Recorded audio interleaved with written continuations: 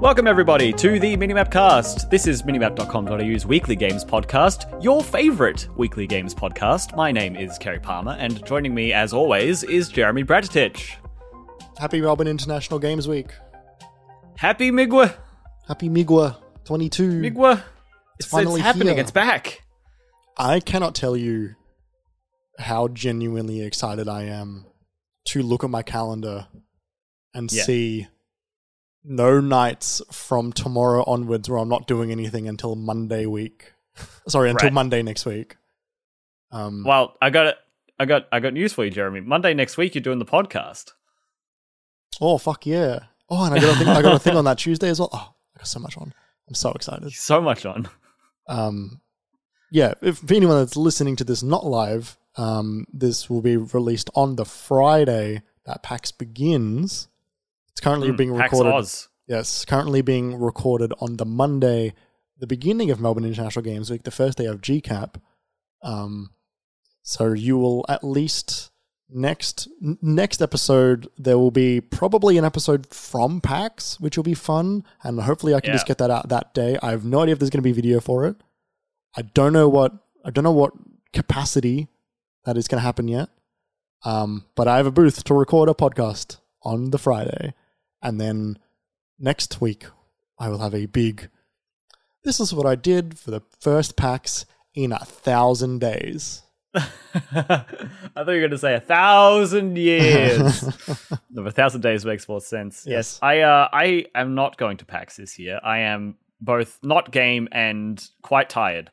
So I think it's, with the weekend I've had, I think it's actually quite a good decision to not book up for this coming weekend. But yeah, I will be sad to not be there. I'm glad that you are taking the opportunity to record a podcast there with some cool people. Watch out for that bonus episode right after you're listening to this one, basically. Anytime between the start of the weekend and the end of it, when we record the next episode on the Monday, you could probably find something from us, from PAX, from Jeremy. Yeah, I don't exactly know what I'm gonna have. Like, I wanna talk to some people. I wanna do some interviews. I'm gonna try and track down Shuhei Yoshida. You're gonna right? I'm gonna try. I'm gonna see how I go. I promised my old housemate Tootie, if I bump into him, I need to ask him, if they're gonna make another Ape Escape. Which I don't know if I'll do or not, but I think it'll be really funny. You could do it in the way of like, I'm sorry, my friend made me promise to ask you this. Yeah, while holding a camera directly in his face. I think he would find that cute. Like, oh, you gotta like, rather than like, Shuhei! Yeah, no. Tell me! Not as like, hey there, Jeremy from Minimap there, Weekly Scoop. I need to know the inside knowledge on the Ape Escape. What's the latest on the newest release from the Ape Escape team? Yeah. Coming to you live from the PAX Australia show floor. Yeah. I don't remember old-timey newscasters having their voice break so much. Yeah, again, you're really bringing in the Morty from Rick and Morty there, pal. I don't know what you're talking about. Only people who are here in the pre-show know what you're talking about, Jeremy.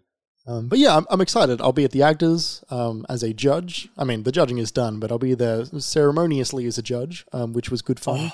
Got to do that. Can you wear like a cape or like a wig? Ooh, ceremoniously, a powdered wig, that could be fun. You could go the extra mile and find out how many judges there are, and buy that many wigs. That's a lot of wigs. There's usually like something like 20 judges or something.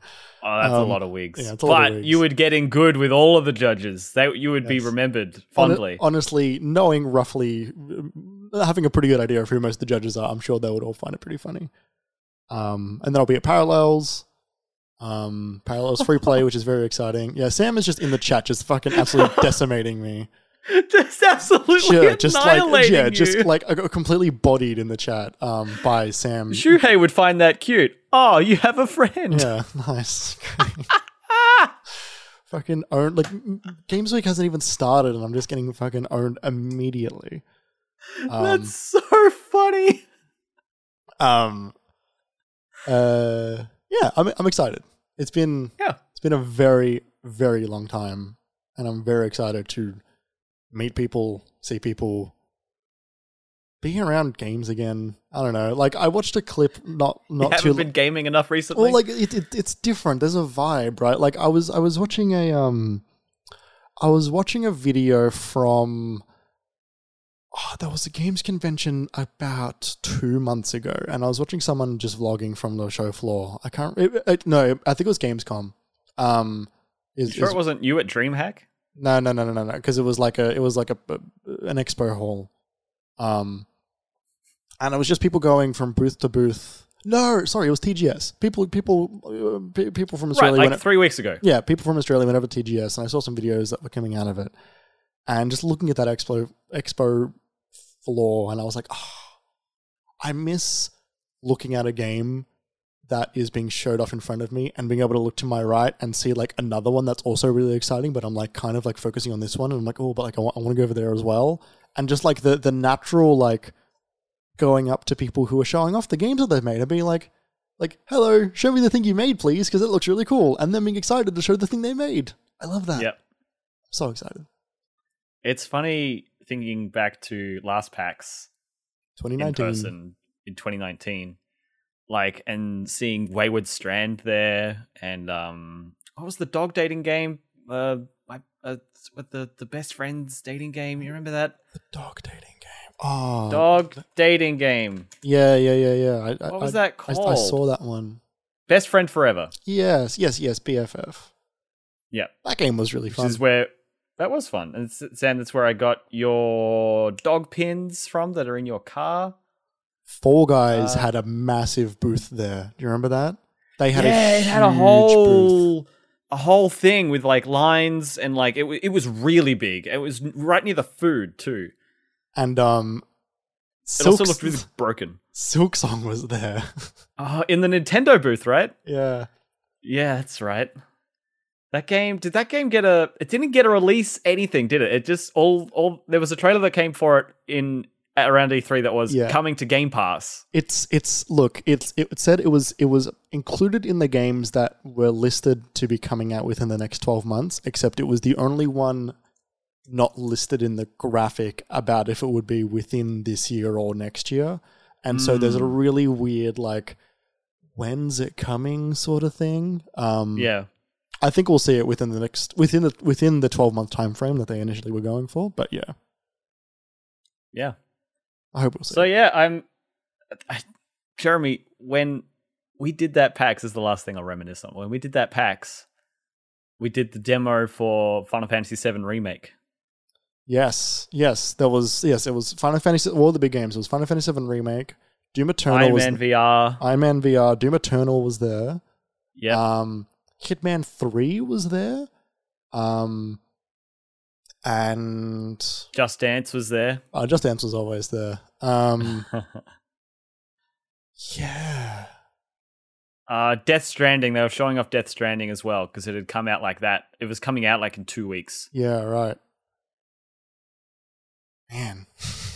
Yeah, because I remember the Death Stranding Collector's Edition. I took a photo of it while I was in line for Iron Man VR. Mm-hmm. I took a photo of him. You know, he's crying on that main page, on the main photo of him on the cover art. Yeah, cries a lot in that game. Does he? Yeah, it's like an allergic reaction. Like he uses to what? A camera? No, it's an allergic reaction to like the Monster Energy drink. No, to like the rain or something. I don't know. It's like that game's all right. That's so funny. All right, let's get on with the show, everybody. We've waffled on enough. That's Thank exciting. you for indulging us. It is exciting. Look out for those episodes coming next week or this week. Oh no, not this weekend. This coming weekend. Yeah, this weekend. Otherwise, if you're not looking for our bonus episodes, you can catch us every week on any podcast platform of your choice, or you can watch us on Twitch as we record the show live.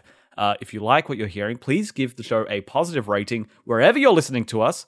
And if you want to join us as we record the show, sit and chat, make fun of Jeremy with Sam, we are live every Monday, 5:30 p.m. Australian Eastern Standard Time at twitch.tv/minimapau. We always hang out in the chat before and after, and also in the middle of the break.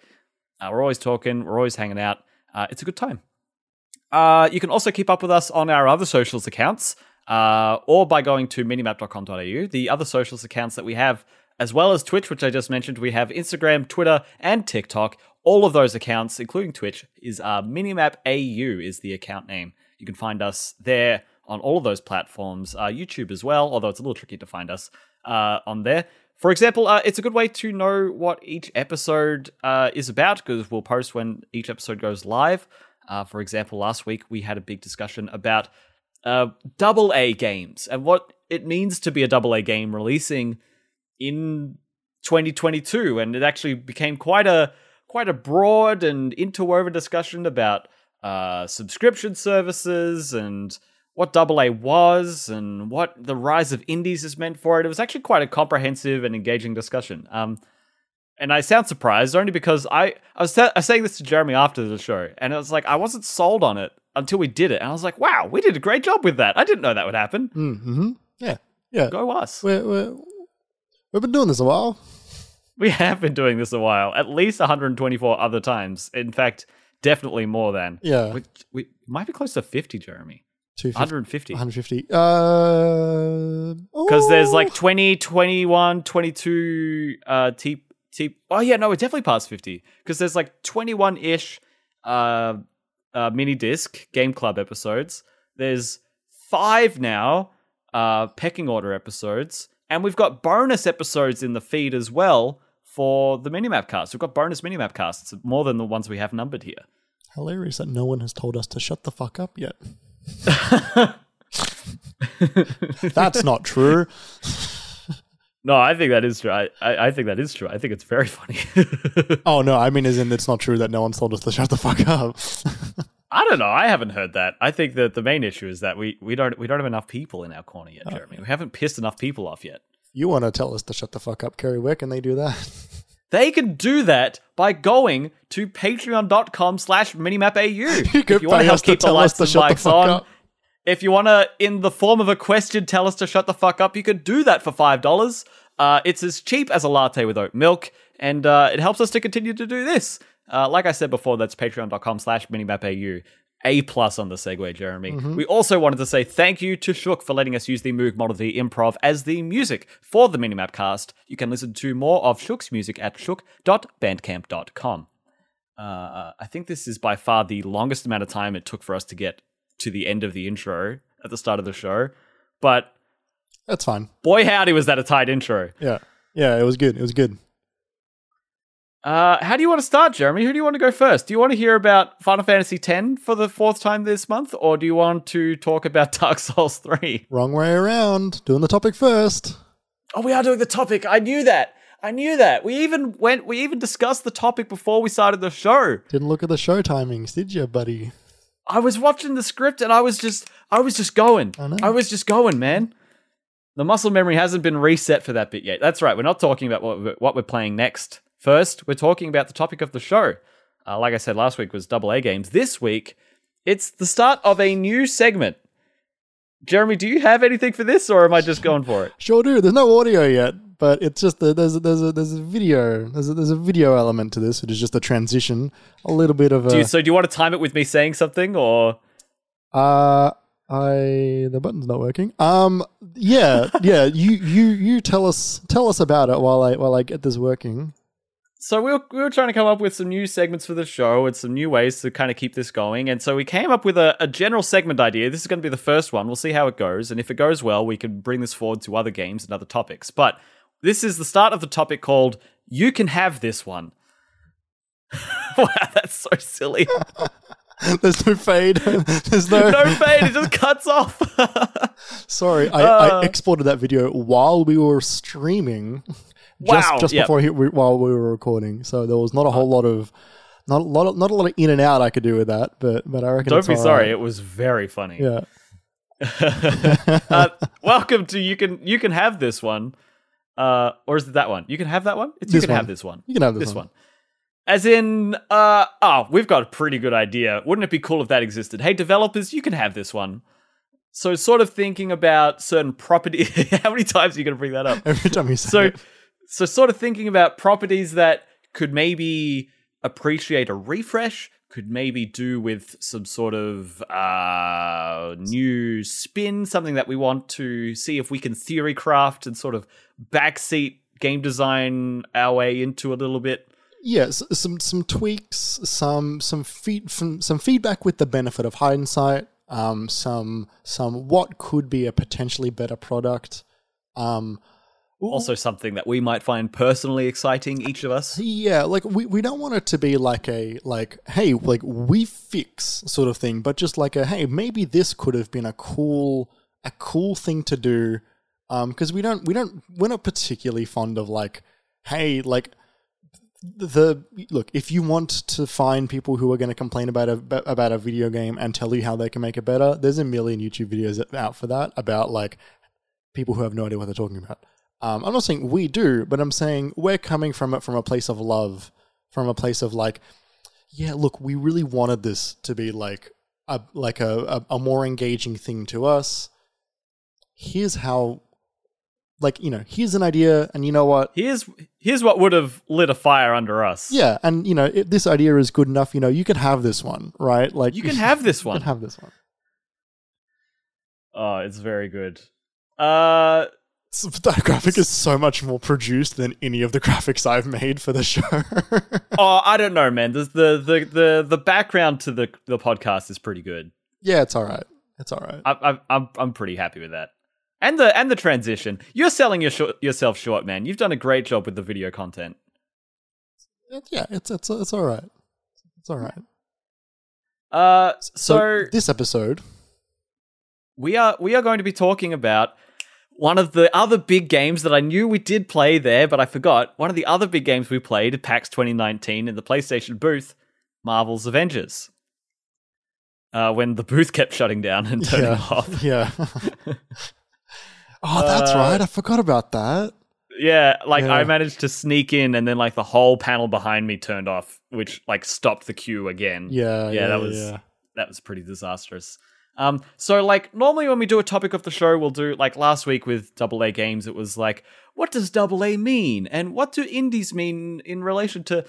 And so we don't necessarily have that for this because we don't want to pigeonhole like each other's ideas through those questions. Like if we've got separate ideas, we want to be able to come to the show with these separate ideas, and that kind of means coming without that framework. But the framework we're putting around that lack of framework is that Jeremy's going to come in with his idea, I'm going to come in with my idea, and then we're going to see if we can marry them together and make a super idea that we can then put a little bow on. And the next time we see someone from Crystal Dynamics, we can say, "You can have this one."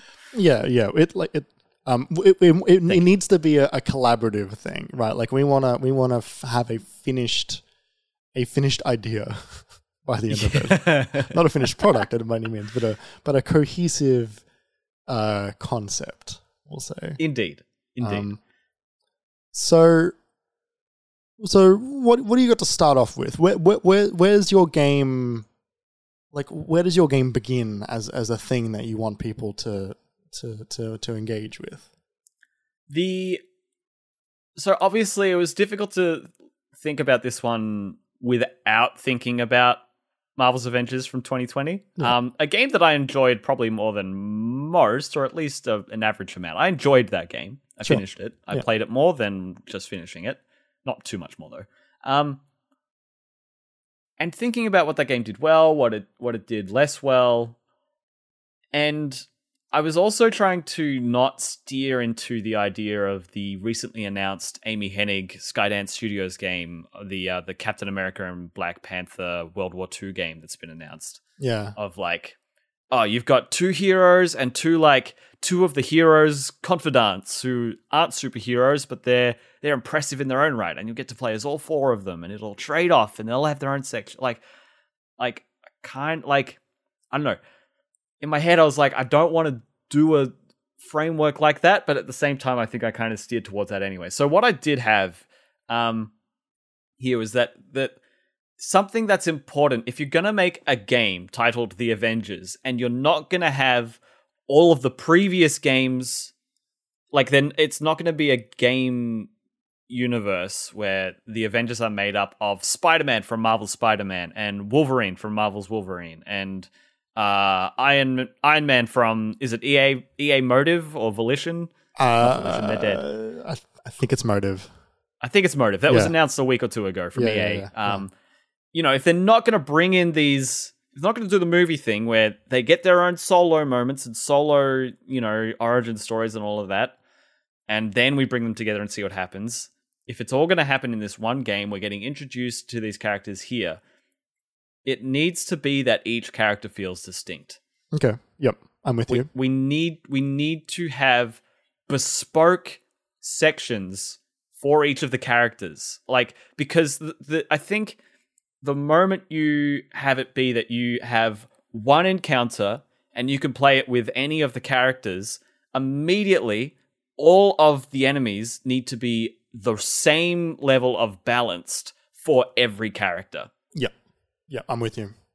And that ultimately, no matter there's almost nothing you can do at that point once you've made that decision that can make the characters distinct enough, I think. Because to keep it balanced, the enemies have to do a similar amount of damage. You have to have a similar amount of health, you know, give or take, you know, 10, 15%. You need to do a similar amount of damage to everyone else. You know, if you're buffing your teammates or debuffing the enemy, it has to be by a similar amount depending on who you're playing. So you're sort of inherently limited in that way. And so I want there to be different sections for each character, and probably in a scripted fashion, I would say. Like, oh, this is the part of the story where I get to play as Black Widow, and that's not my choice. It's just the Black Widow section. Yeah, and it's that's good the for part this of that reason. game. Yeah. That's my genesis of my idea. Do you want me to keep going with it, do you reckon, or do you want to bring in yours? I'll bring in a little bit of mine. Okay. Is your game purely single player? Because I think so. I was thinking you can have a co-op element, but I think a maximum of 2 playable characters at any moment is what I was thinking. We've actually I might just like spitball some of mine a little bit, only because some of mine are quite diverged. For example, like I have here single player game co-op optional, and I've also I've written down here, which is kind of like this is more of the response to Marvel's Avengers. I've written here no loot. Is what I've written. No loot. No loot. No capes. One of the things that I think would be quite cool, and I don't know if you've played the Marvel Ultimate Alliance games, Kerry. I haven't, but I know they're quite brawly, sort of top-down, beat-em-up action, kind of. Yeah, like that isn't actually something I specifically want to borrow. What I want to borrow from those games is that they capture something that is quite important to the Avengers, which is that, and I think the movies are only going to start capturing at this point going forward, which is that one of the most famous and recognizable things about the Avengers is that the roster that they have is quite large and is always it's always rotating. Like there is like the classic Avengers, which people know, like Captain America, Iron Man, Thor, Hulk, Black Widow. In the comics, that changes all the fucking time. Like there's people like Nova coming in. There's members of the Guardians of the Galaxy. Spider-Man's in there and out there. You know, Black Panther occasionally is in there. Wolverine is quite a well-known Avenger, honestly. But also he's in and out, just like the rest of them. He's in and out, but he's like, I wouldn't say he's the same amount Avenger as he is X-Men, but I would say he's about a third. If he's half an X-Man, he's 1/3 Avenger, which is quite a lot of his character. No, he's got a missing 87, a missing 13%. Yeah, that he can be part of the fucking Canadian force, the Alpha Flight or whatever it's called. Captain Marvel is a very well-known Avenger. There's a lot of them, and like all the ones that we're getting now, Miss Marvel, She-Hulk, Moon Knight, Daredevil. They're all a part of that rotating roster of what the story needs, and the Marvel Ultimate Alliance games capture that really well, where you have Doctor Strange, you have Ghost Rider, you have a bunch of the X-Men, you have a bunch of the Fantastic Four, and you build your team a lot of the time. And they've got a really great mechanic where as you build your team, depending on the team members, you can build synergies which work well as like mechanical buffs. And like, you know, if you have all 4 members of the Fantastic Four in there, then all those members get like a giant buff because you're sacrificing potentially someone stronger. You know, the Hulk, who is stronger than the Thing, you might think, well, of course I want the Hulk instead of the Thing. But if you've got the other 3 Fantastic Four members, you've got a better synergy going on there. That doesn't quite work as well with the single player, like, you know, like this is the Black Widow section. But I think what you could do is you could have those, you can have the moments where it's like, hey, like, I'm Black Widow in this section. This is like a spy mission, and I need to get in here and infiltrate data, and then, you know, Captain America can come pull me out or whatever.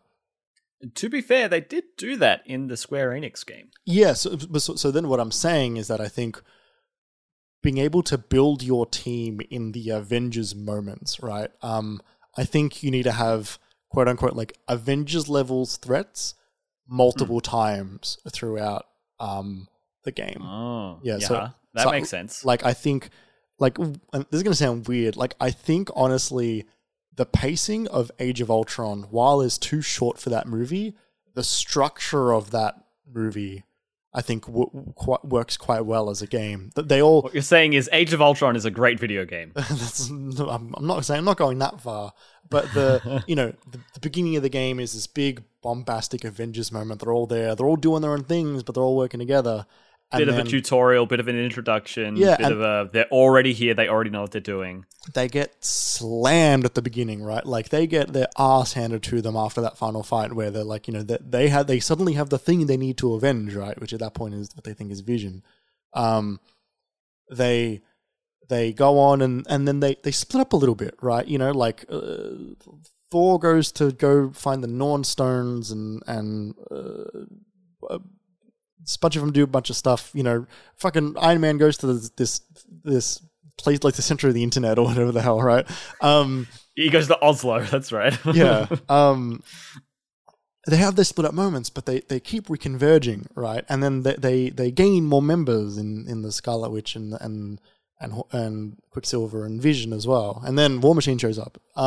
You know, having those moments where the entire team comes together, you know, it's very important to an Avengers game. So a quick question for you then. How do those moments work in a single player environment? And it's a question I would need to answer for my game too. Yeah, so I think you build the team and I think you can swap characters.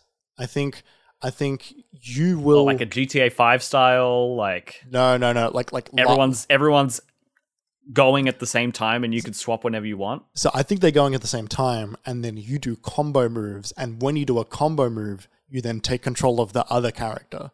So you do like a giant, like Iron Man throws up, you're Iron Man, right? You pick up an enemy and you throw him, and then Thor throws his hammer at the enemy that he's thrown up, and then Thor catches the hammer and you continue that little section as Thor. You can swap on the fly as you choose, but I think that would be a really cool way to feel like you're managing a team on your own. Yeah, a pass combo. Yeah. A baton combo. Yes. I think that would be fun. That would be cool. To do that, and that could like recharge Iron Man's ability points. Skills faster while you're not using him if you trade off that way. I also think they need to feel like you mentioned, they need to feel like different characters, right? Like they need to feel like Iron Man and Thor are not functionally similar. Like they need to, like Thor really is this. I thought you were not gonna get it out for a second. Yeah, so did I. I was really worried. Thor needs to feel like Kratos that can fly. Yeah. Like Hulk needs to feel like, you know, like a. He needs to feel huge. He needs to feel like a raid boss, right? Like my tip for Hulk I have here is that he doesn't have a health bar. He's got like a rage bar. Like he's got like he doesn't.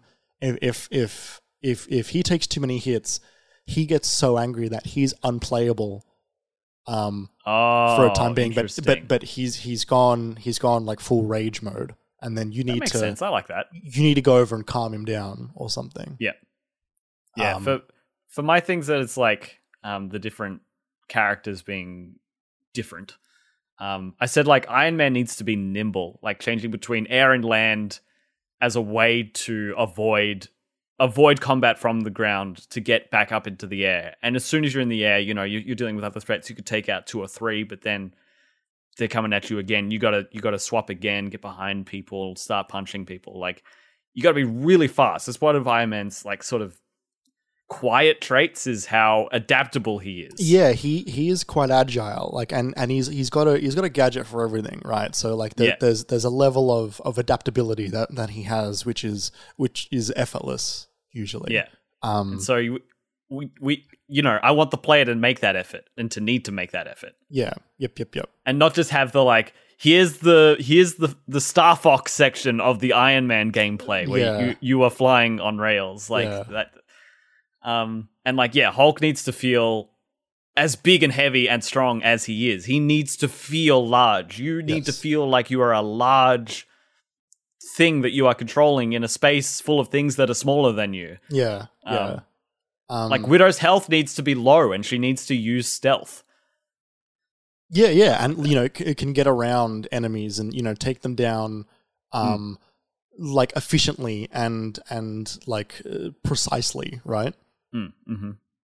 So I think it's fair to say that we've got a third person game here going on, right? Like like for me, I do. You need to see the characters. Yeah, you want to see what you look like, and I want the ability to, you know, these Marvel characters. You know, the Avengers game, I think, does a pretty good job at having many costumes.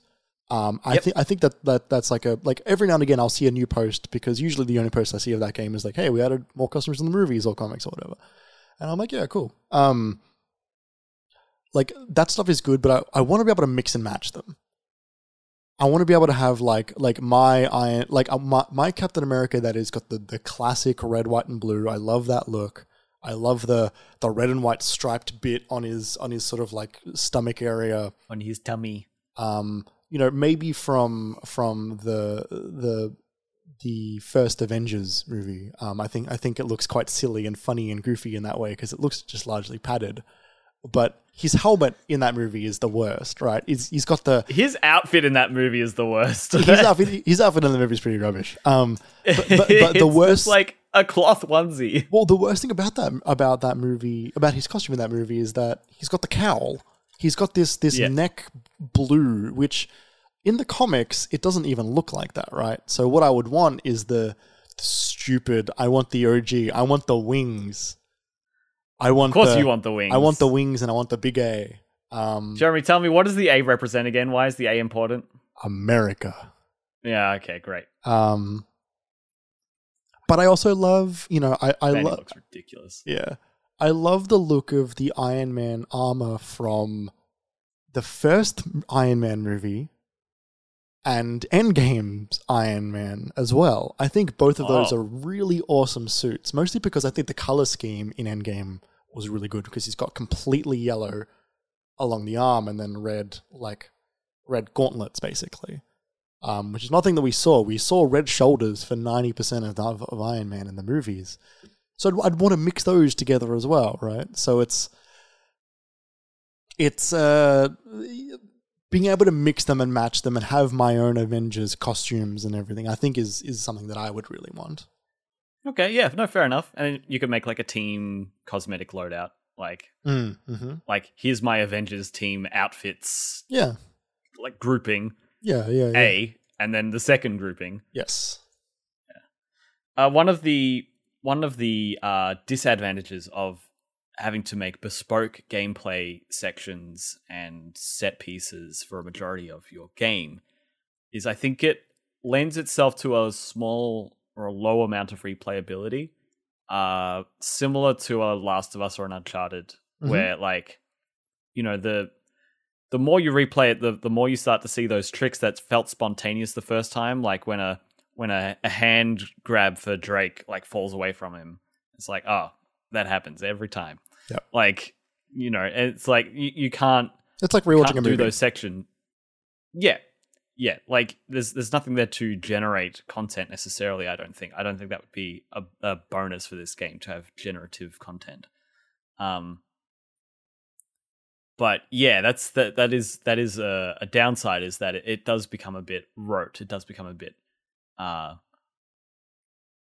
samey if you do want to play it more than once. Sure. Yeah. Do you have an answer for that? Because I have one that we can workshop a little bit. Oh, if you've got one, sure, yeah. No, I'd only gotten as far as identifying that weakness. So what a really cool thing that at least the first Marvel Ultimate Alliance did a bunch was, depending on the characters that you brought to the missions, the dialogue would change. Okay. Because it would always be one. Well, it wouldn't always, but it would oftentimes be one of the characters talking that's in your team to the villain or to like a henchman or whatever. They would always, if it was, say, okay, so there's a section at the very beginning of the Marvel Ultimate Alliance where you bump into the Winter Soldier, and he's a villain in this one. It's prior to him realizing. Oh, hey, Bucky, what's up? And what happens is, like, I didn't have Captain America for the mission the first time I did it. And so I had someone like a Daredevil or a Luke Cage or like an Iron Man or something. I don't remember who it was, but they were like, like come on, like, you gotta like snap out of it, like don't make us hurt you, sort of thing. And he does a very generic, like, oh yeah, you try and stop me, you won't, blah, blah, blah, and then you fight him and you win. When you have Captain America in that section, the dialogue is different. The dialogue is a lot more personal. It is like Bucky, like, we fought together. You got to remember who I am. And he's like, I'll never forget who you are, Captain America. You're my mortal enemy, or whatever. Right? It's very cheesy. It's very Saturday morning cartoon. But they do that over and over and over again. That is cool. If you match up the certain things. Additionally, like and they do a good way where it's like they will have archetypes of characters as well. There's the intelligent characters, right? There's the Professor X's and the Iron Mans and the Doctor Stranges, right? So that they can match up the same dialogue for sections. When the smart guy needs to say a thing, there's a wide variety of the smart guy saying a thing for a section. So It's not going to be too out of place if Iron Man has got the same lines as Doctor Strange, because they're both, smarties. I love Smarties. Yeah, right. But when you bring Deadpool into it, he takes the piss. He is a Fallout game on low intelligence ass. Like, you get a whole different string of dialogue if you bring him into it. Like there was a moment where like there's a SHIELD helicarrier that's being attacked, and a bunch of SHIELD agents were like put in like their own internal prison cells and stuff, and you go, like, if you're there with Nick Fury or whatever, he's like come on soldiers, like, let's get out of here, or stuff like that. But if you're Deadpool, he's like, well, don't you look fucking stupid, like, what the hell are you doing? Like, how'd you get tricked into this? And he's like, come on, just help us out. And he's like, like, I'll help you out, but like, you gotta give me like $10 so I don't tell Fury about this fucking shit that you pulled or whatever. Like, there's no swearing. They've got this like funny, how would Deadpool react in the situation? Which makes the team dynamic feel really great, right? Like, even if it's just every now and again, you're there with Ghost Rider and he might be referring to himself as the Spirit of Vengeance more than like, I will do it. It'll be like, Spirit of Vengeance will save you or something. They have that flexibility in the dialogue that I think helps you build that moment where it's like, oh, this is my team going through here. It is more work, and there were a lot of clone characters in that game back then. Like, that was a PS2 game. But there was a lot of cool bespoke characters doing their own flying animations and their own little attack animations and stuff. Like, there was a lot of really cool bespoke stuff now. You probably have to have a smaller roster nowadays, just with the nature of games are bigger and take longer to make. But I think it would be a really welcome addition to feel like that you can go through these levels again and they will be a bit different. Not, structurally they'll be the same, but the little moments, the stuff that makes an Avengers story feel fun and interesting is the characters' dynamics, right? Yeah. I think that could work in a place like that. Even if you might need to have mandatory character, the plot character, and then you build the rest of the Thor team. mission. Yeah. This is you and Thor are going on this mission. Who's Thor going with? So how do these bespoke characters that have bespoke mechanics, how do they fit in this scenario for you? If you can pick and choose them and bring them in whenever you want. It's hard, right? Because I think you need to structure the game around the non-optional characters. Sorry, structure the missions around the non-optional characters. So if there's a section where you got to fly up very high and get over a wall to open a door or whatever, like a non-optional character will be a character that can fly, and you design the level around that. While the rest of them, if you've got another flying character, you can use them, but you will at least have the minimum requirement. Yeah. That's not a bad idea. Not have everyone can get over that wall option. They did that in the Marvel's Avengers game, and I wasn't a fan of it. And then when they did have it, that only this character can open this type of door, and only this character can open this type of door, and then all of a sudden, your team could be made of some group of people that couldn't open certain doors. Yeah, and there was no real way to know. Yeah, it was awkward. Yeah. The other thing I want to have. Yeah. Sorry, go on. No, you go. Pardon me. The other thing I want to have an occasional Avenger versus Avenger fight. I want to, and it's not always, but that can be a big set piece. If it's something to do with Thor, then it could very easily channel that first boss fight from God of War with the Stranger. That kind of thing. You're tearing through the environment, and you're being thrown through so much. Big set piece moments like that with great, good dialogue in the middle and stakes and stuff like that, and you see someone get away because they were infighting the whole time or something. I feel like it's been done in the movies, but and obviously in the comics, but that would be a really interesting way to make a fight interesting. Maybe they design that boss fight where you can pick a side at the start. You can pick whichever person you want to play, and it plays really differently, right? If you're playing from one person's perspective than the other, because their combat's different and their weaknesses and their strengths are different.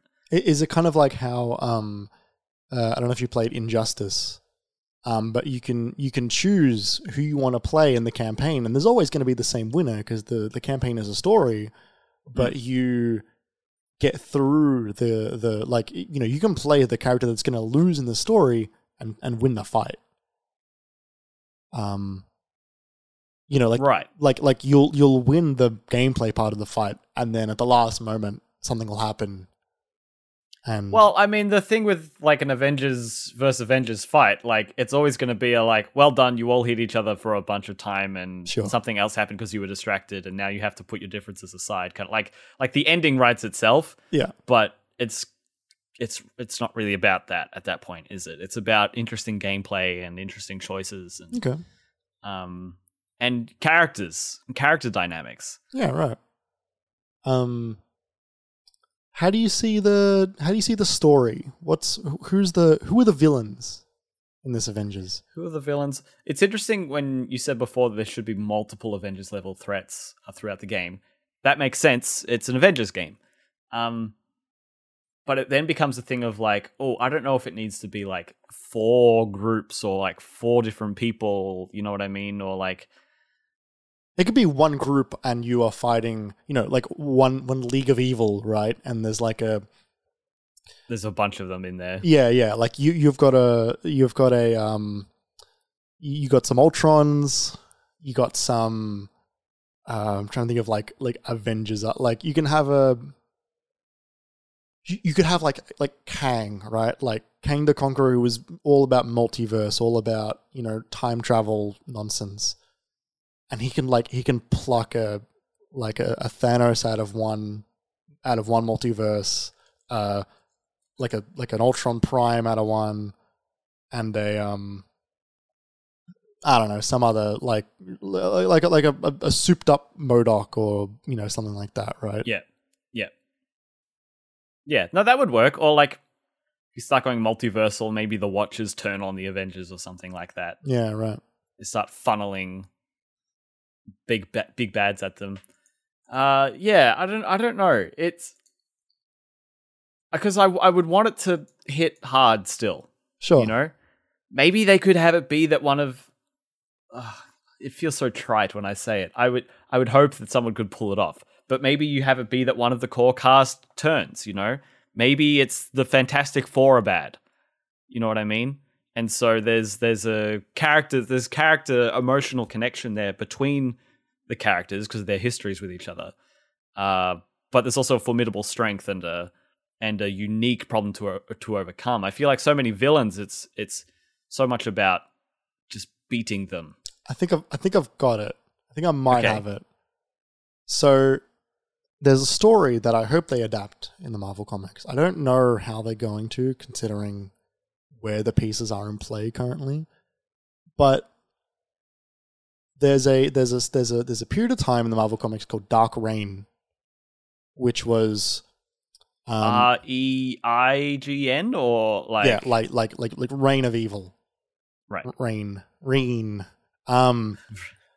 Reagan. There was an event called Secret Invasion, which the Skrulls invaded Earth, and shapeshifters. Yep, shapeshifters, and over the course of like in real life, like a year or so, like they would kidnap and replace like basically half of the Marvel heroes.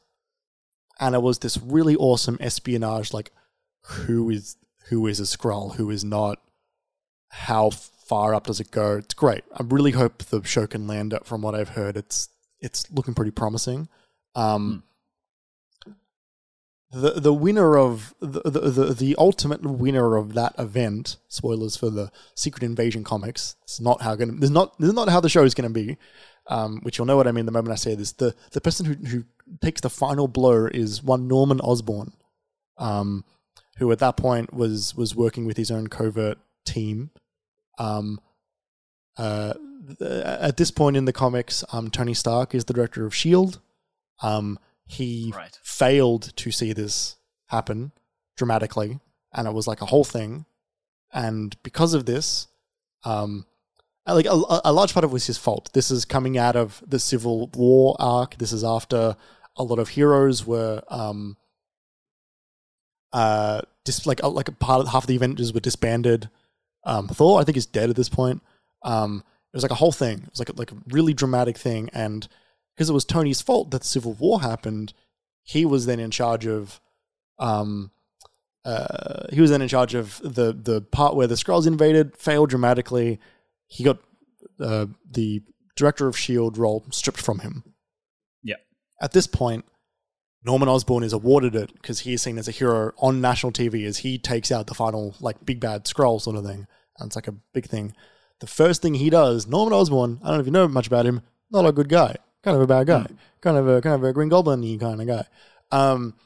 He then replaces all of the Avengers with his own villainous Avengers in the comics called Dark Avengers, and then outlaws a bunch of them. And so Dark Avengers. Yeah, I know, right? But we'll do it almost one for one. Like there's like Wolverine's like adopted son kind of thing, who is basically just Wolverine, a guy named Daken. Coyote. No, Daken, Daken.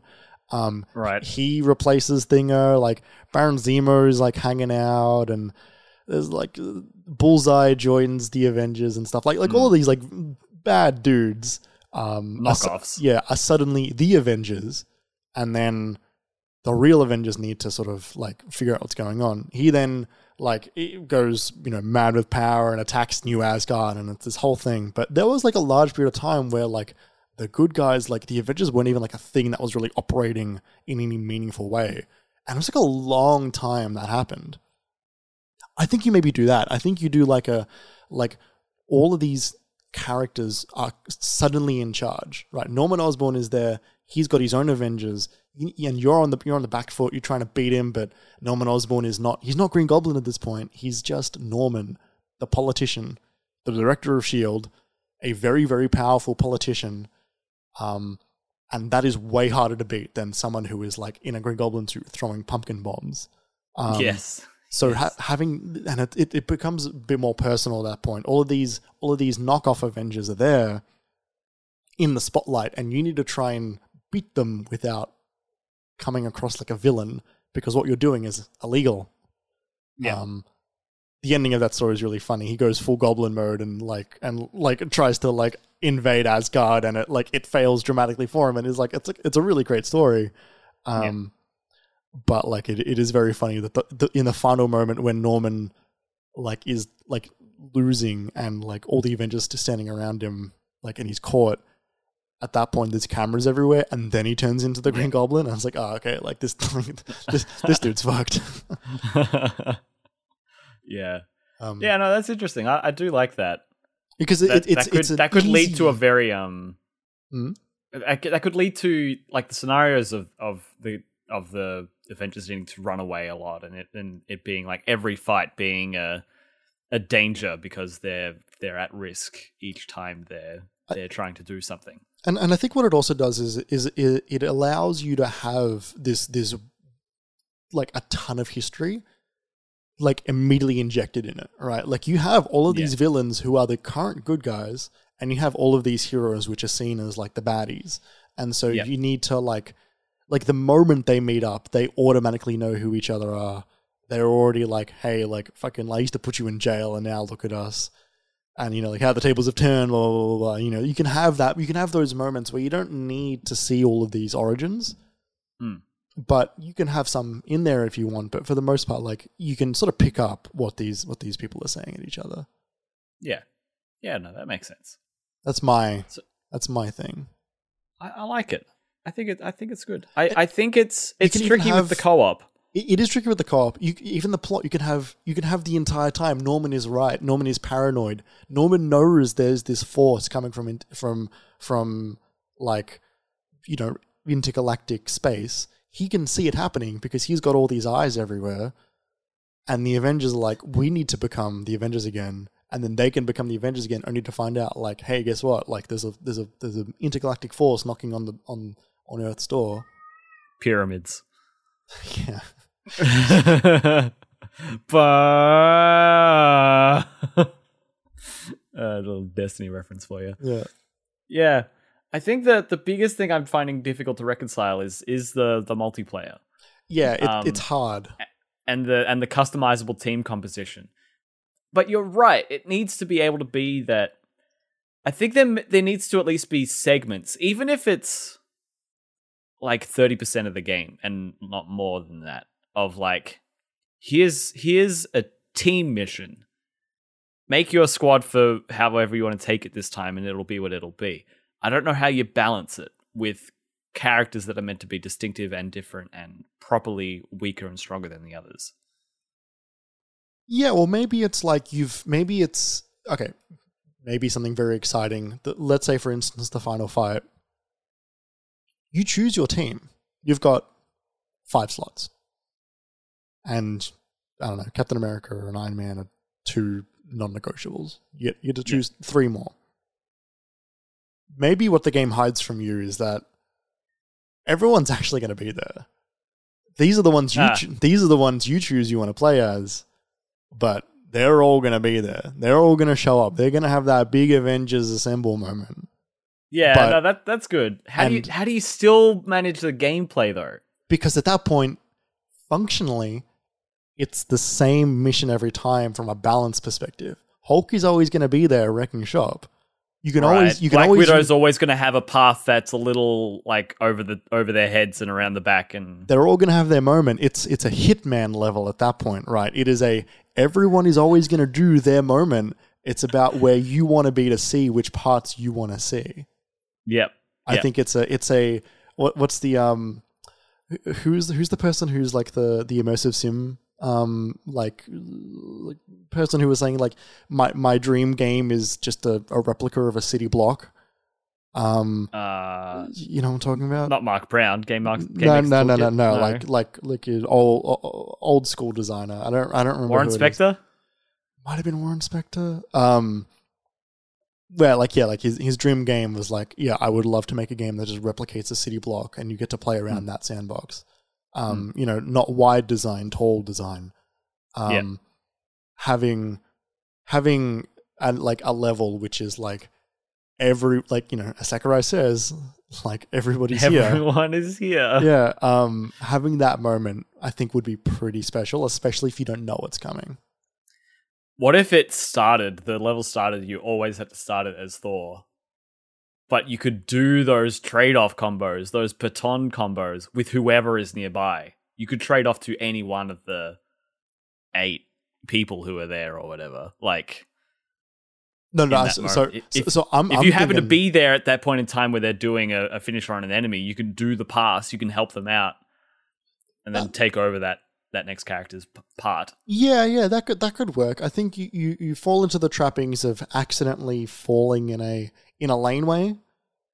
Yes. Accidentally being like, I'm in Thor's section and I want to go to the Iron Man stuff, but the only 2 ones that are available to me is Hawkeye and Ant-Man, right? Like it's kind of tricky to do that. It'd have to be quite dynamic, I think, if you wanted to do that. Yeah, definitely. I think there's a way to do it. But you know, if Ant-Man's got to shrink, like he's only going to come out around a couple of people. You'd have to like find a way to do it. Yeah, no, it's a good point. It's tricky. That's really hard. It's hard to balance. Like, sort of us coming together with different ideas was like, so this is how it happened. Yeah. Yeah, like so Sam's saying, like, whoever you play, the play doesn't matter. Like, in a way, yes, but I think it matters to you because it's like most people, I think, that watch an Avengers movie, they sort of have like a favorite or two, right? And they love it when their favorites having a moment. You know, my favorite always has been, always will be Captain America. When he's got his moments, like, I love those moments. I love when he's got his Captain America TM moments in those movies. And then being able to play a giant fight and being able to say, like, well, my favorite's Captain America, I'm going to put him on my team. Then being able to live through those specific Captain America moments. But then, you know, like, oh, but I also really like Spider-Man and I really like a Daredevil. Like, I can then almost specialize an entire fight, right? When there are those giant tracking shots in the Avengers movies, when your favorite does a cool thing and then the camera immediately goes on, there's a little part of you that's like, oh, but I want to see what he's going to do next. I want to see that 120-year-old man fuck up shit with that hammer. Like, I want to see more of that. Give me more. Being able to specialize the fight to be around your favorites, I think, would be pretty cool. Yeah. It's a tough game. I hope someone gets to try it again. Yeah. I hope so too. Without a Destiny layer on top of it. Yeah, not have it be a games as a service. I want to say that I think as an industry, I hope we're moving away from that. As like a trend to aim towards. As a requirement for big projects. Yeah, like, oh, well, if we're going to put this much money into it, it needs to be something that can give us money each week by the bucket load for years. Yeah. I hope we are moving away. Like, even if, you know, look, battle passes, some people don't like them, some people do. Like, I don't particularly mind them. I think they're fine. I think it gets a bit much when every game has one, but like, I'd prefer it over loot boxes. Like, you know what you're getting with a battle pass at the very least. If that's what it takes to get these games made, then it is what it is. But like, how do you make a game of the biggest property in the world and sort of keep it a bit like not have to be a game that has to run for 4 years? Yeah, I know. Like, how, like, the question becomes to me like, oh, you know, how much money does Uncharted make? Or did like, how much more money would Avengers have made if they'd made a quality single player adventure, 10, 12, 15 hours, that, isn't replayable, gets traded back a lot, but sells 16 million units or something like that. You know what I mean? As opposed to a middling service game. It's hard. I think it's a really hard game to account for. Yeah, like, you know, I remember when they announced that Crystal Dynamics was making an Avengers game, and I remember thinking like fuck, like that's like no one's made an Avengers game in forever. Yeah. What does that look like? Yeah, right. And then it was like, what is that? Yeah. Yeah. So I think if we pull this together, I think we've got characters that feel distinct. We've got Jeremy's co-op layer on top. We can axe that if we don't feel like it adds really that much. I think it's fun because I like co-op, but like if it doesn't have it, it doesn't have it. It's not a deal breaker for Spider-Man. I would want to have for the characters to be balanced appropriately. I would want to have a majority of missions be single player or narratively focused / authored levels with a bit of free play missions on the side, and then an Avengers v Avengers fight, and also then maybe a knockoff Avengers Dark Force controlled by a more political, overarching, all-encompassing threat rather than a one big bad, a MODOK, even like one Thanos. You know, like it's not Thanos and the Black Guard. It's the Dark Avengers and also the systems at play that are supporting them. Sure. Like, yeah, I think that's a good part of it, which is society being turned against the Avengers as well, which, again, they did do with Crystal Dynamics, but having to run from a very societal threat.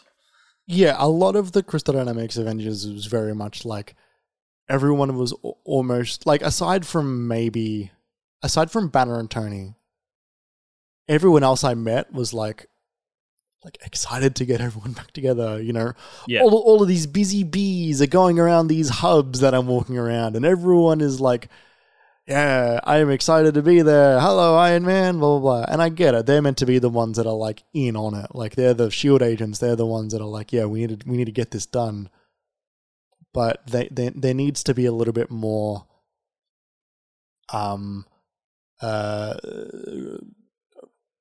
criticizing yourself, right? There needs to be a little bit more like, you know, having an evil Avengers be in power is the perfect like what is making us different from being the bad guys? You know, like at what point are we the villains? It's like, are we causing more destruction than we're preventing? Like one of the best opportunities to attack the Dark Avengers team is them going to help someone or a group of people for something, and compromise. Where the comic fails, I think, in Dark Reign is that they very rarely were not just being villains. They were just like being bad 100% of the time. They were having like shady meetings, even though they were the Avengers, which was very funny. They're having meetings in apartment building rooms in the middle of the night, even though they are like the dominant force in the Marvel universe. Chronically bad guys. It's so funny. It is very funny. Well, everyone, that's our first go at you can have this one. Thank you, Jeremy. You know, Marvel, if you're listening, if you like the ideas, you can have them. You can have this one. You can have this one. It's on the house. It's let us know what you think of this segment, everybody. If you've got thoughts, if you listen, if you like it, if you think it could use some tightening, if you've got an idea for a structure that would go well with it, let us know. Tweet at us or send us $5 and tell us to shut up on Patreon. All of the options are there for you. We're going to go on a break now, and then when we come back, we're going to regale you with some stories about what we've been playing this week. Stick around. We'll be right back.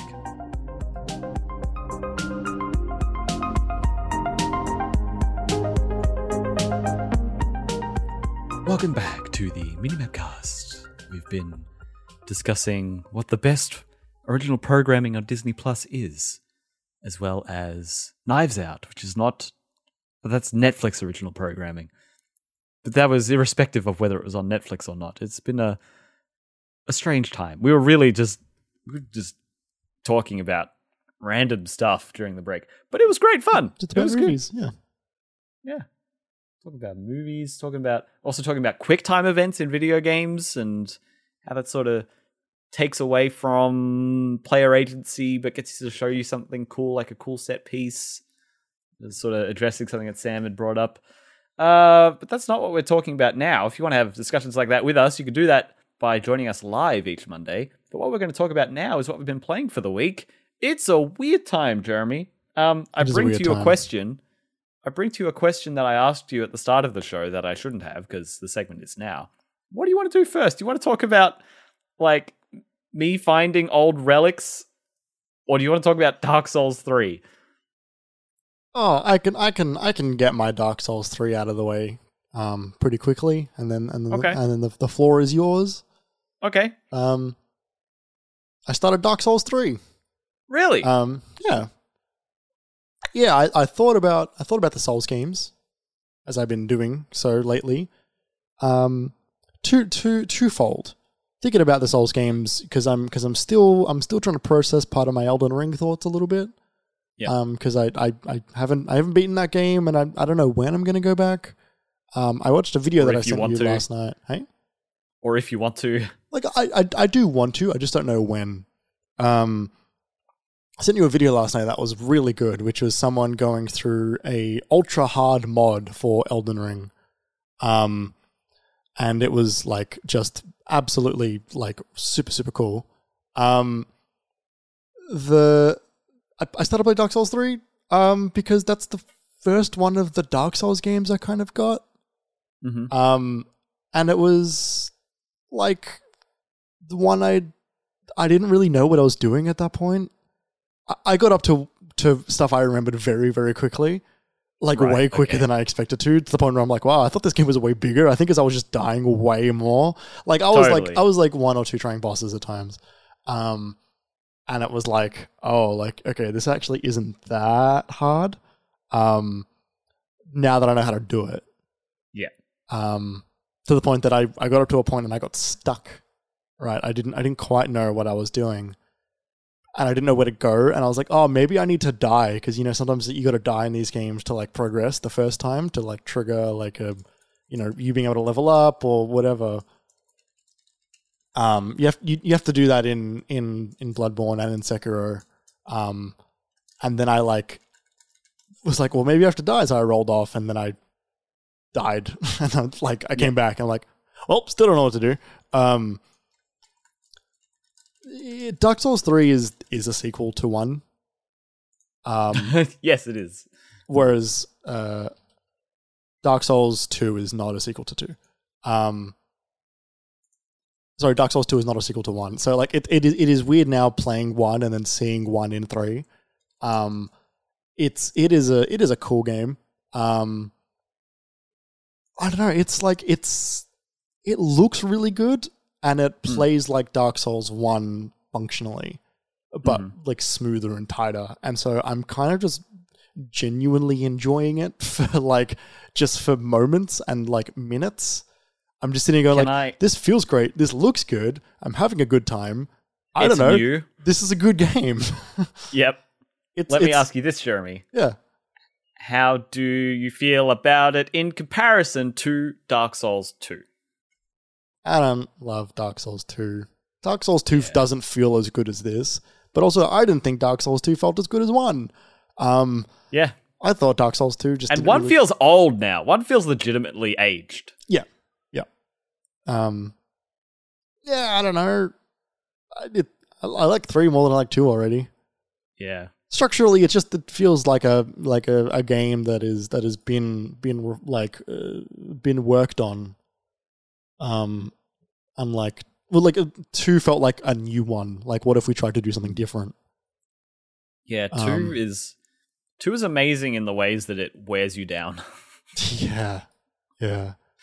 The music in 3 is great. Like, I really like the world that's falling apart. I think that's cool. Like, it's a really cool setting. I still don't know what the story is. It's once again, I'm playing one of these games going like, fuck it, I don't really know what's going on.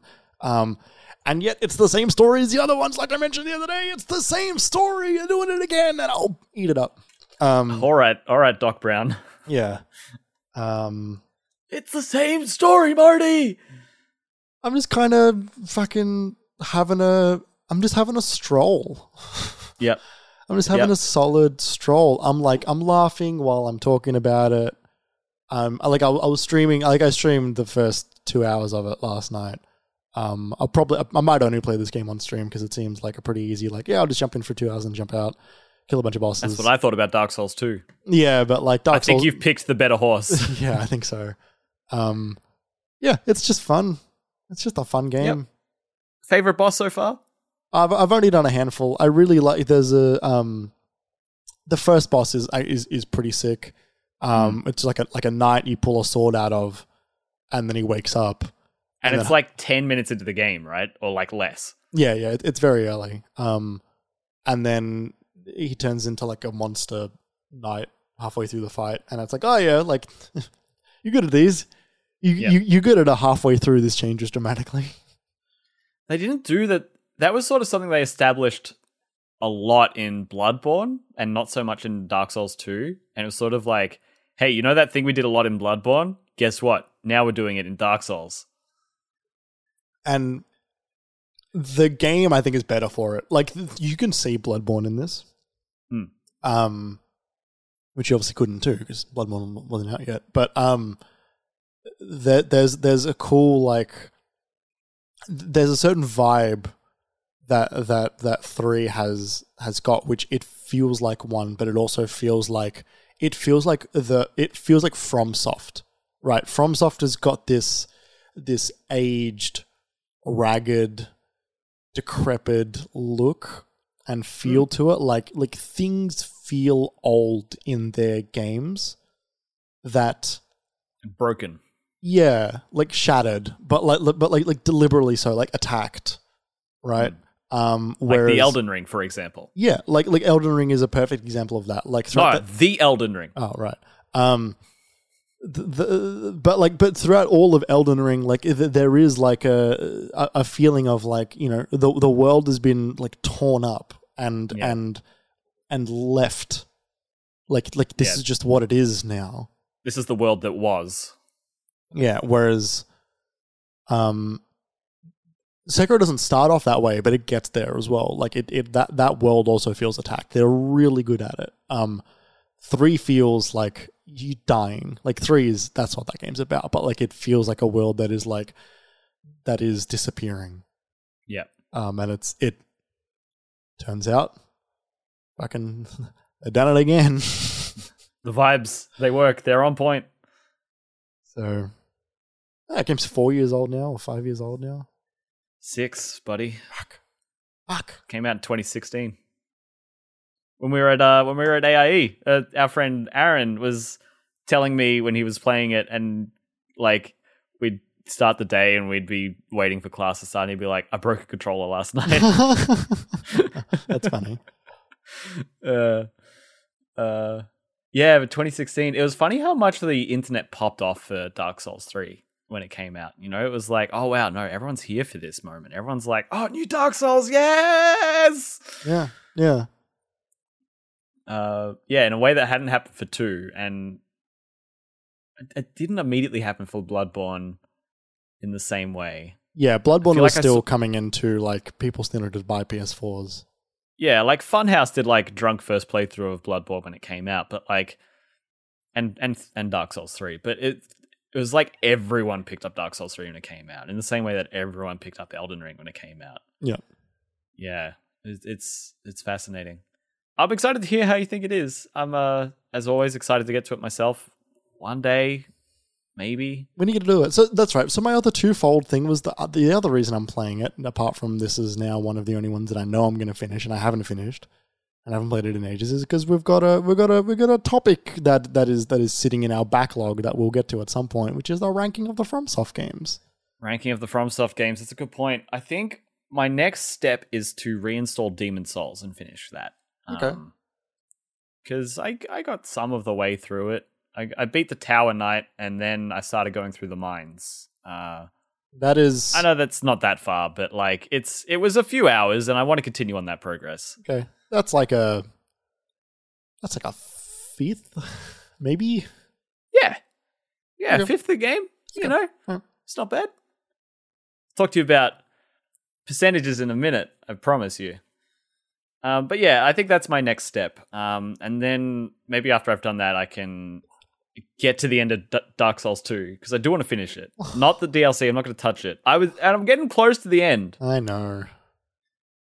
But yeah, and then bloody hell, I don't know what. Dark Souls 3 or Sekiro? Bloodborne.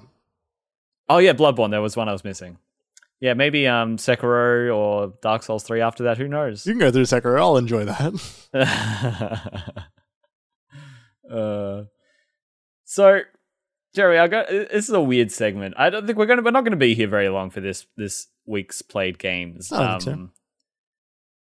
I have not really played much this week. This week I was quite busy with work during the weekdays rather.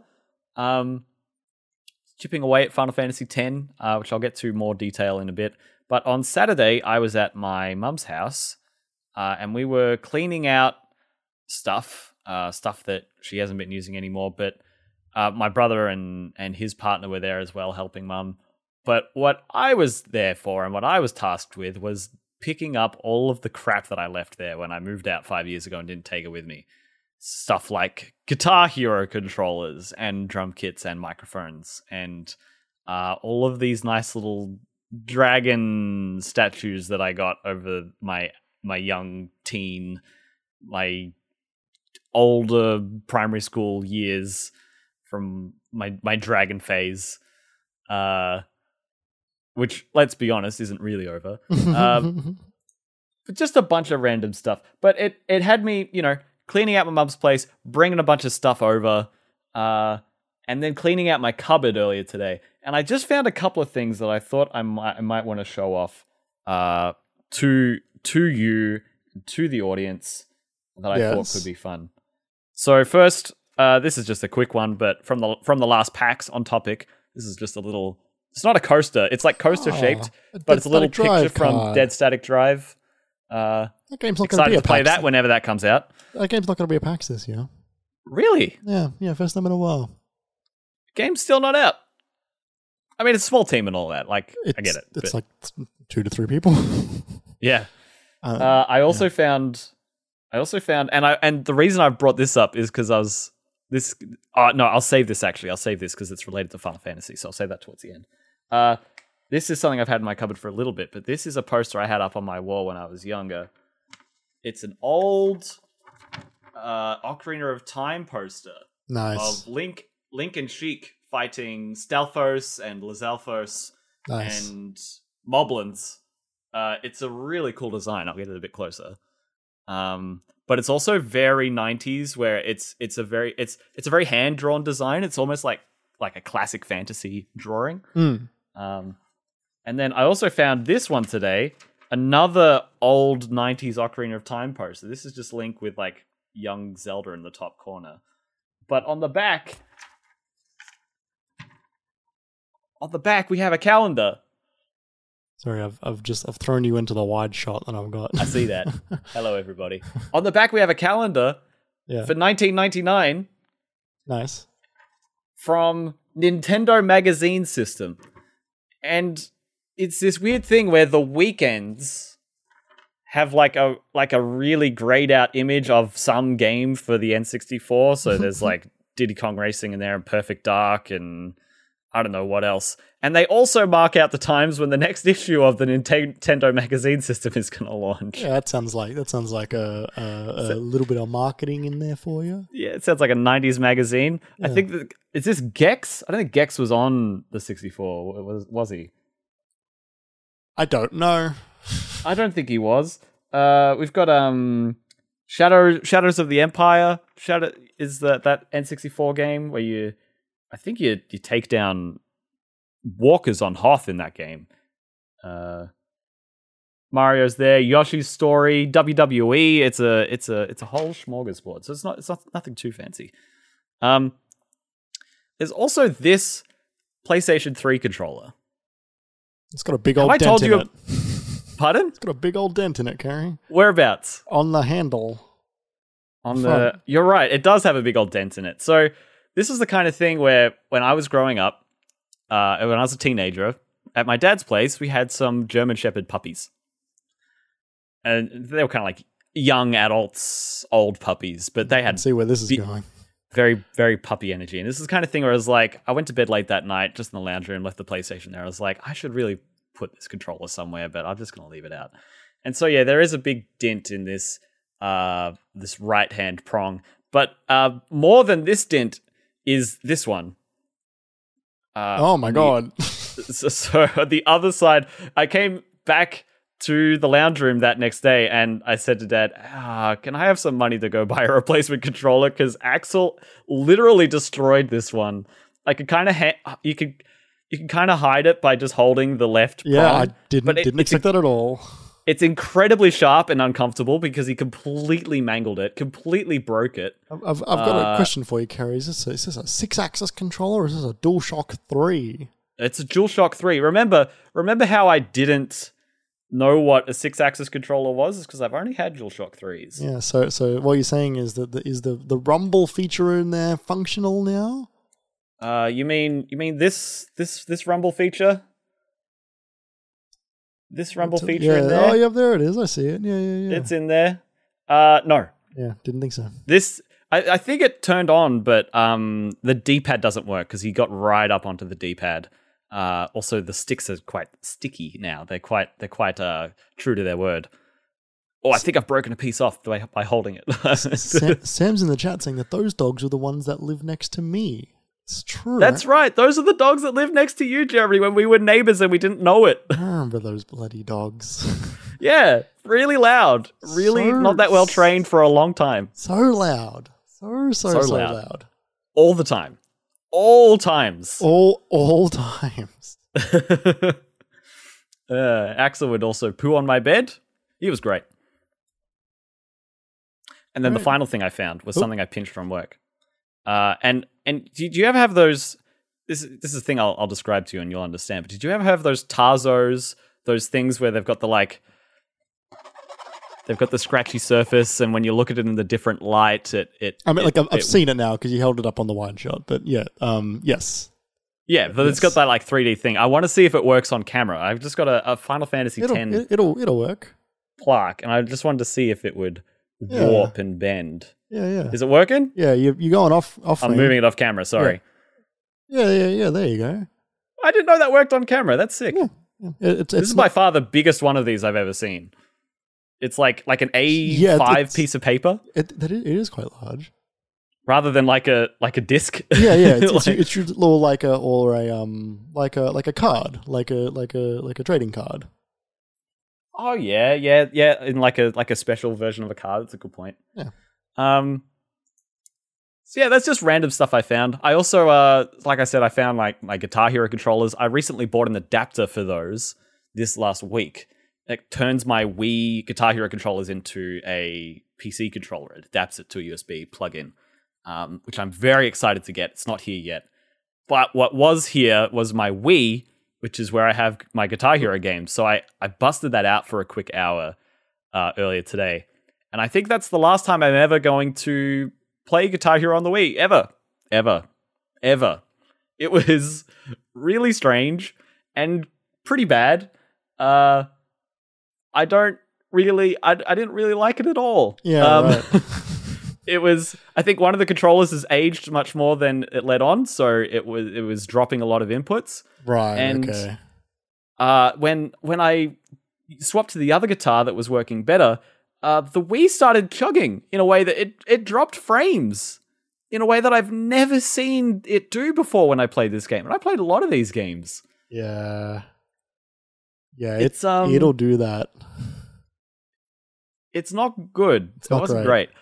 You know what else was not great, Jeremy? My Guitar Hero skills. Yeah. They've gone away. As someone who tried Guitar Hero a couple weeks ago at DreamHack, I know exactly what you mean. Yep. The skills, they ain't there no more. Mm-hmm. The skills, what you thought were there, they're not there no more. I tried on expert on this maybe busted guitar, and then swapped guitars, and all of a sudden I was nailing the segments that I knew I should be nailing. Yeah. Like, okay, I feel a bit better about myself. But then I got to the solos, and it was like, ah! Yeah. And screwed it up, and then went to hard and nearly full cleared it. So I'm right in where I thought I should be, minus like 10%. Yep. Once I got rid of the dodgy guitar. But man, I'm so excited to never have to use that on the Wii ever again. Let me tell you. Yeah. They're old now. We were used to better. Yeah. I mean, the Guitar Hero on the Wii looked like crap when it came out because it was going up against the PS3 and the 360. Yeah. Like HD output. Yeah, like I've got it on 2, and I'm sort of thinking like I can probably find the nostalgia by playing Guitar Hero on the PS2. But like, oof.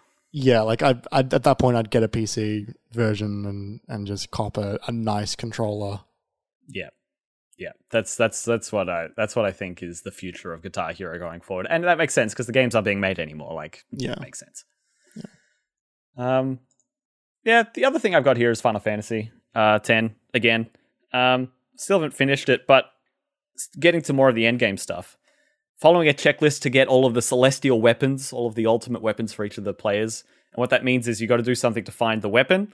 You got to do something to find a sigil based on a zodiac sign for it, a Saturn or a Venus or a Mars sigil. And then you also need the Saturn or Venus or Mars or whatever crest. So you need 3 items per character to get the celestial weapon. Because when you get the weapon on its own, it's crap. You upgrade it once, it's still crap. You upgrade it the 3rd time, beautiful, best weapon of the game. And there's a whole bunch of random crap you need to do to find the weapons, find the sigil, and find the crest.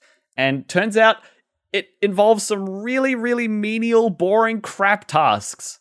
Like actually legitimately bad game design tasks. Yeah, right. Have you heard of the Lightning Strike achievement / challenge / mini game in Final Fantasy X? Nope. I have not heard of almost anything about Final Fantasy X. All right, well, let me tell you about some of the worst parts. Are you ready? Yeah, sure. So there's this area called the Thunder Plains. And it's a pretty cool area in the game. And one of your party members is like, do we have to go out there? I'm scared of lightning. You do. It's whatever. If you're walking on the path, you're not too likely to be struck by lightning. And there are these lightning rod towers that sort of absorb lightning shocks as you go past. So you sort of run between the towers across the path. But if you go off the path, your screen will flash white every now and then. And you have the option to press the action button, to press X, to either dodge out of the way or miss the prompt and get struck by lightning. Right. And get knocked back a little bit. To get one of the crests or sigils, one of the upgrade things for the weapons, you need to dodge 200 lightning bolts. Okay. In a row, consecutively. And the window on these things is really not that long. I've been following a guide, right? And this guide was like, one of the key things to remember with the lightning dodger achievement is that you've actually got longer than you think you do. It's about a second. It's bullshit. It's absolutely fucked off, false. It's just not right. It is incorrect. I don't know why this person thought that. There's actually a trick you could do where right next to one of the lightning poles, there's like a crater in the ground. Just outside of the range of the lightning pole. And if you go from the pole to the crater, you will instantly trigger a lightning strike. And that's the only replicatable way to do it. Otherwise, it's completely random and really easy to miss because your mind starts to wonder, oh, you're struck by lightning. Your streak is over. I couldn't get it above 5 the other time I did it, just trying to do it normally.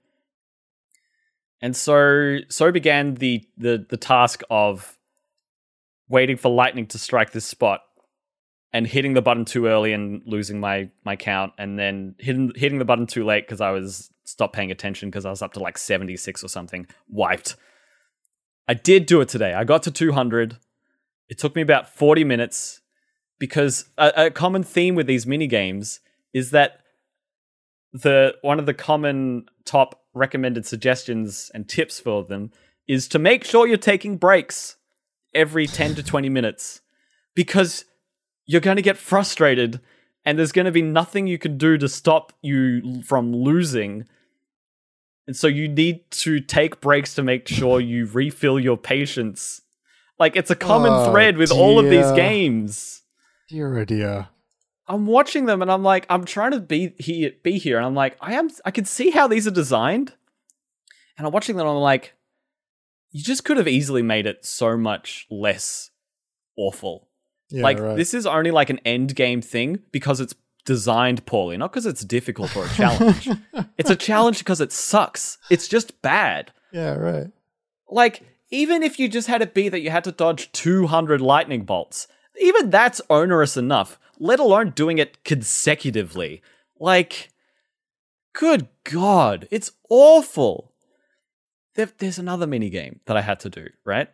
And it was one I'd done previously. When you do it previously, you had to get under the... It's a chocobo race, basically. Okay. And you start off from this point across this big field called the Calm Lands. It's this big plain. Lots of grass. It's a grassy field. And you start on this cliff near the entrance, and you go all the way to the exit of the field. It takes about 35 to 45 seconds on chocobo back. There are balloons on the field, and they knock 3 seconds off your time. And then when you get to the big open field, there are these seagulls that come at you both. And when you get hit by a seagull, that takes 3 seconds. That gives you 3 seconds on your time. Right. But it also stops you in your tracks. So it's more like it adds 5 seconds to your time. Okay. These motherfucking birds, these heat-seeking missiles... Yeah. And the balloons are randomly placed. Oh, yeah, so, naturally. So the way to beat this in the first place is to get under the, like... Because you're racing the other trainer, is to get under the trainer's time of like 20 seconds. Mm-hmm. Like I said, it takes 45 seconds to get there. So what that means is you need to take off more time than you gain by getting more balloons than you hit birds. And by also not taking too long. Right. So that was hard enough. And I did that when I got to that area the first time. To get the upgrade material for this celestial weapon, you need to get the time to 0. Right. You need to completely eliminate the amount of time it takes for you to get there by getting so many balloons that it completely negates all the time it took for you to get there. Yeah, right. The problem is these birds are they come out of nowhere. Like they fade in from the top of the screen and they're really fast. And if you're in the wrong spot, they will combo you like sort of 4 or 5 times until you're out of an area because you're just in the wrong spot. You're in their spawn zone. And you don't know where that is unless you find out the wrong way. Yeah, right.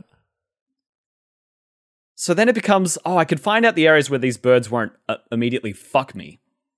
And it's on kind of the right-hand side of the screen. But guess what? The balloons are randomly generated. And half the time they're not over there. So I can't get enough balloons over this side of the screen, or I can go over there and just get pummeled by seagulls. And I'm looking at the design of this thing, right? And the other thing, there are invisible boundaries along the course. And if your chocobo hits those boundaries, it immediately turns you 90 degrees and takes control away from you. Nice. So if you're trying to like avoid a bird and you're against this boundary, all of a sudden you're fighting it. You're steering left to get away from it. And it's like, no, hard right, left, hard right, hard right, hard right. And you just can't control this thing. The boundaries are invisible, so you don't know where you can or can't turn. This all sounds really good. It's horrendous, Jeremy. The only thing that got me through it was the brand new Snarky Puppy album. I just put my headphones on, I muted the game, and I just grooved out until I did it last night. And I'm looking at this, and I'm like, I can kind of see the design of this. So they send 2 birds at me and 2 birds at the trainer. And so you can kind of game it a little bit, or it's like, the bird's coming for me. If I get it to hit the trainer, that's bad for the trainer. But also, it makes the other bird despawn and gives me more leeway to hit some balloons before my next 2 birds come for me. Right. But it's all bullshit because the balloons are random. Their spawn is random. If you're in the wrong spot at the wrong time, you can get comboed into oblivion. Like, it's so bad. It's actively bad. That ain't good. And I just thank God that there are guides and videos for this stuff. You know, like this game came out before walkthrough videos. There were walkthroughs, but they used to be on disc at that point. Yeah. This is the time where when you looked up a game FAQ, you printed the whole thing out so you could sit down with it at your. I literally found when I was cleaning out some of my stuff, I found the time trial times for Mario Kart Wii, and I showed it to my brother. I was like, "Check this out. Here are all the times for the mushroom circuit." Is there any cool ASCII art on it? Not in the guides I've got at the moment. They're more modern. That's a shame. The ASCII art was one of the best things about the old GameFAQ guides. What a hallmark of the HTML game guide, right? Like, who was the poor bastard who figured out that you need to dodge lightning 200 times in a row to get the ultimate weapon for Lulu? You know, like, it's got me like sort of retrospectively pulling my hair out. You know what I mean? Well, as long as you're having fun. I kind of am, ticking the boxes and overcoming these challenges, like knowing what it is. I'm posting it to Twitter, like with like a "if you know" kind of a deal, and like that's fun seeing who is like, "Oh yeah, I love this game," or "I never did this," or "Oh, I know what you're up to. Good luck. I'm so sorry." Like that commiseration is good, but yeah, it's it is fun seeing more of this game than I've ever seen before. Right. Cool. That's it, everybody. We're done. Done. Weird. It's a weird week. I'll try to play some games this week because Jeremy's not going to have any time to do anything except be a little socialite. Yeah, it's going to be a lot. It's going to be fun, though. It is going to be fun. I'm excited. You're going to get your you're going to get the press first time with your press badge. You're going to be in on the show floor for an hour before the public. Yep. Hop in at 8. Do you know what you? Sorry, go on. I get to go in at 8 o'clock. Oh, at 8 when the show opens at 10. 9. All right. Okay, I forgot that. I think it's 9. If the show opens at 10, then I go in at 9. Oh, okay. You've got an hour. Yeah. Do you know what you're going to try and book yet? Do you know what's going to be there? No, like a lot of the bookings have been largely like, like just come by the booth sort of thing. Like you can book times if you want. It's not quite as strict. It's not strict, but it's not quite as structured openly as it used to be. A lot of the big players aren't there this year, so like I want to have like a quick loop around to sort of see like, okay, like what is going to be like the long lines, and can I skip those? Basically, I don't mind waiting a little bit, but like when it comes to like waiting like 45 minutes to an hour, like I don't need that. Yeah, I don't know what I'm going to see. You're there for the show. Yeah, like I'm there to sort of like just stumble into things. Yeah. And I mean, you've always gotten a lot out of the indie booth too, which is... Yeah, exactly. So see how I go. Last PAX 2019, when I was there, was the first time I waited in line to play demos, whereas previously I was cynical and like, oh, these games are going to come out, or I'm probably not going to like it, and I never did it. And that was when I enjoyed PAX the most, was when I waited in line to play Avengers. I waited in line to play Iron Man VR. I waited in line to play Final Fantasy VII. A Final Fantasy VII demo you did not like. I hated that demo. Isn't that funny? I don't know why. I didn't hate it, but I really didn't like it. Yeah. Maybe and you liked Avengers. I did like Avengers. I liked Avengers about as much as I liked Avengers, though.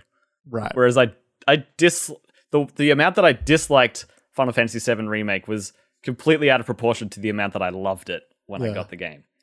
And even when I played the free demo that came out before the game's release in like March that year, like I even loved that demo. I was even like, ooh, I want to go back. And it was the same gameplay from PAX. Yeah. Just not in Japanese. I remember coming out of that Avengers demo being really unhappy. Yeah, I remember that. Like venomous. Yeah, I remember. Because I wanted to be like really positive about it, because like I'd spoken to the PR person and I wanted to like be like, oh, hey, here's us talking about your game. But he was so upset with it that I never did that because you were so grumpy with the game. I was like, I can't send this. Yes, you can. What's the fucking point of that? Yeah, but like PR isn't like, it's like, what do you want to be advertising or do you want to be like, do you want to have your own opinions? That's a good point. And I didn't really think it that far ahead. I was just like, oh, I gave someone my business card and then messaged them on Twitter. You should do that, Jeremy. You're going to give people your business card and message them on Twitter? Yeah. Solid move right there. Maybe in different orders. Whoa. Hey now. Do you want to take some of my business cards? No. Fair enough. It goes to a website that isn't active anymore. Email address. We're going to finish this up. We're just rambling at this point, but thank you so much for hanging out, everybody. We're going to talk a little bit about the Deadpool 3 announcement earlier this week in the post show, live on Twitch. But for those of you who are listening on a podcast service of your choice, thank you so much for listening. Next week, don't forget, not only are we going to be talking about all of Jeremy's PAX feelings in the main episode, but there's going to be a bonus episode in the middle there somewhere, recorded at PAX. Do you want to say what you reckon the topic's going to be, Jeremy? Nah, give the people a tease. I mean, I have an idea, but let's not commit to anything in case that doesn't happen.